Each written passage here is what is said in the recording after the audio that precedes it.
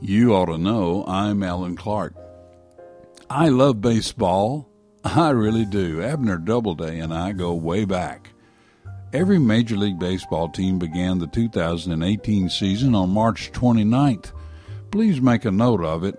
All 30 teams played on the same day in 2018, the first time this has happened since 1968.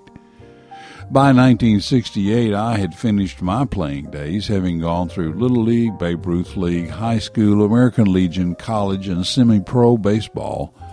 Once I reached this milestone, I began coaching in youth leagues and at a high school in Tennessee.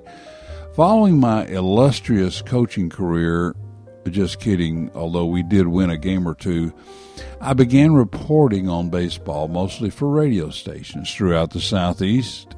Now I do streaming baseball for Covenant College in Lookout Mountain, Georgia.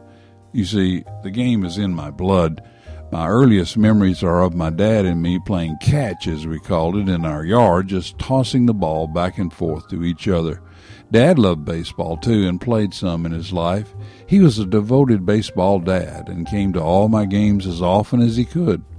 My younger brother Ray and I also played in the yard, using our house as the outfield wall, the downspouts as foul lines, and the hedge behind the batter as the catcher to keep from chasing the pitched balls all day long. We used a wiffle ball and plastic bat, invented our own league. The Plastic Ball League, or we called it the PBL, had lineups with players we imagined and would play for hours on end. I also played spool ball in the neighborhood at a friend's house, using a spool as a ball and a broom handle as a bat. Lots of guys in the hood participated in this game.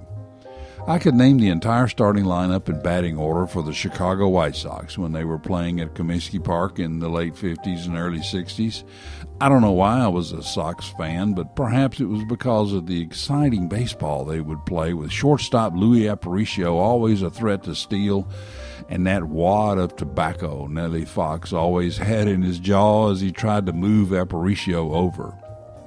Baseball is a game which must be enjoyed in person, although I regularly watch the game of the week on black and white TV with Dizzy Dean and Buddy Blattner.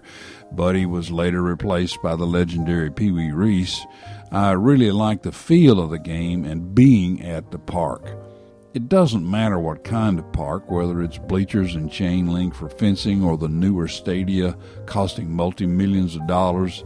Just the smell of mown grass, hot dogs and popcorn and peanuts cooking in the concession stands, and the pop of ball and gloves or smack against a bat has to be experienced empirically to me. As you would imagine, I much prefer the sound of bats made of wood in lieu of metal against the baseball.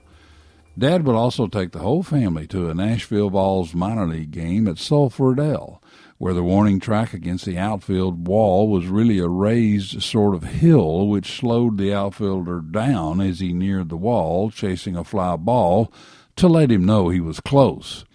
This was a replication of the outfield at Crosley Field in Cincinnati, because Nashville was a minor league team for them. The legendary Larry Munson was the play-by-play voice of the Vols, and, of course, it was a joy to hear him on the radio. The new First Tennessee Park for the Nashville Sounds is located in the same general area as Sulphur-Dell.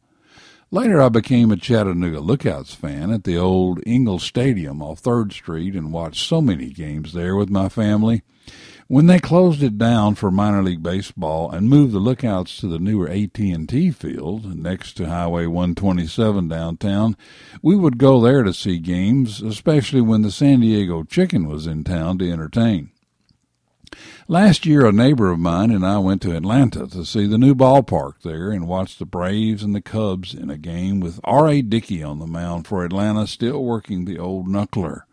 He must have been inspired by the statue of the original knuckler in Atlanta, Phil Necro, outside the stadium. It's a beautiful place and easy to get to, believe it or not.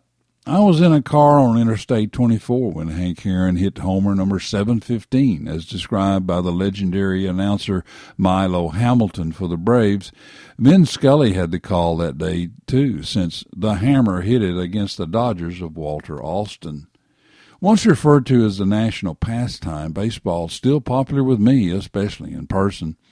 You'll easily get excited about your son or daughter's local games or your grandchildren's, but until you experience a minor or major league game at the ballpark, it's just not the same. A broadcasting buddy of mine says it up this way. You can be a Yankees fan or a fill-in-the-blank fan, or you can be a baseball fan and enjoy the game no matter who's playing in it. Oh, yes, about Abner. My oldest son graduated from the United States Military Academy in West Point, New York in 1995. On the campus is Johnson Stadium and Doubleday Field, where the 1842 West Point graduate is said to have invented the game while on leave from the military in 1839, so Abner and I go way back.